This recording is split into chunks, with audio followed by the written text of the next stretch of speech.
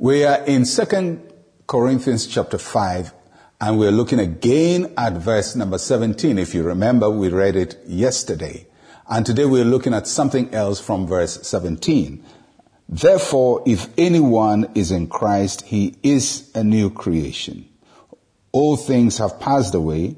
Behold, all things have become new. We are new creation. It is a very powerful thought. And it is because we are in Christ. Because we are in Christ, we are new creation. The word there is therefore. And normally when we say therefore, we are linking a conclusion we made previously to a new idea. So because we are in Christ, we are new creation. The phrase new creation is a very unique one in the New Testament. It does not mean renovated, neither does it mean renewed or remodeled. That would be like you pick an old car and you change the engine and you change the seats, probably spray it differently, and you say, well, we've renovated it. It's the same old thing, but it had some parts added to it that are new.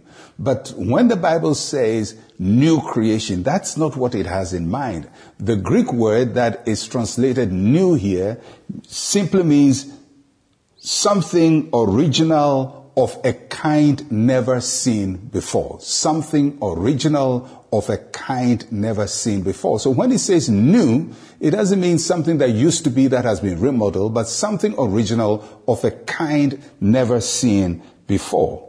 And the word that is translated from the Greek as creation means an individual or a thing brought into being. If you put the two thoughts together, it means a new creation is an individual of a kind not seen before, brought into being by God. And that's what you are. You may say, oh, Pastor, but I'm the same old person. My hair is the same. I look the same. But in the spirit, you are of a kind never seen before. God makes us new people in Christ Jesus.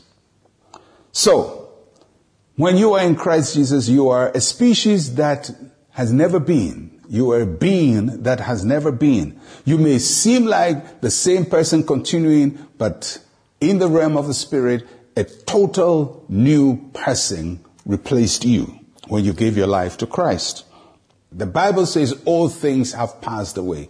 Now somebody will say, well, if all things have passed away, how come I still remember the old things? If they have passed away, why do I still remember them?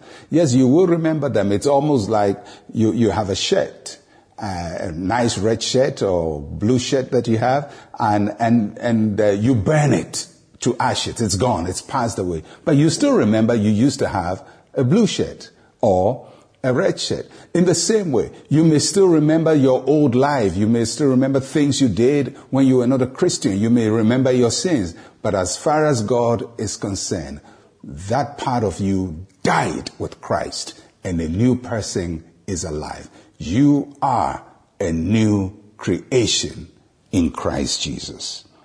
And that is what Christ has made you. Do you believe that?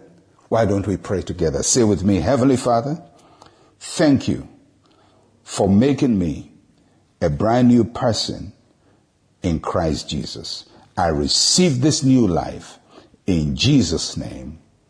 Amen. Well, my friends, I'll be with you again. I'm Pastor Mensa Otabil. Shalom, peace, and life to you.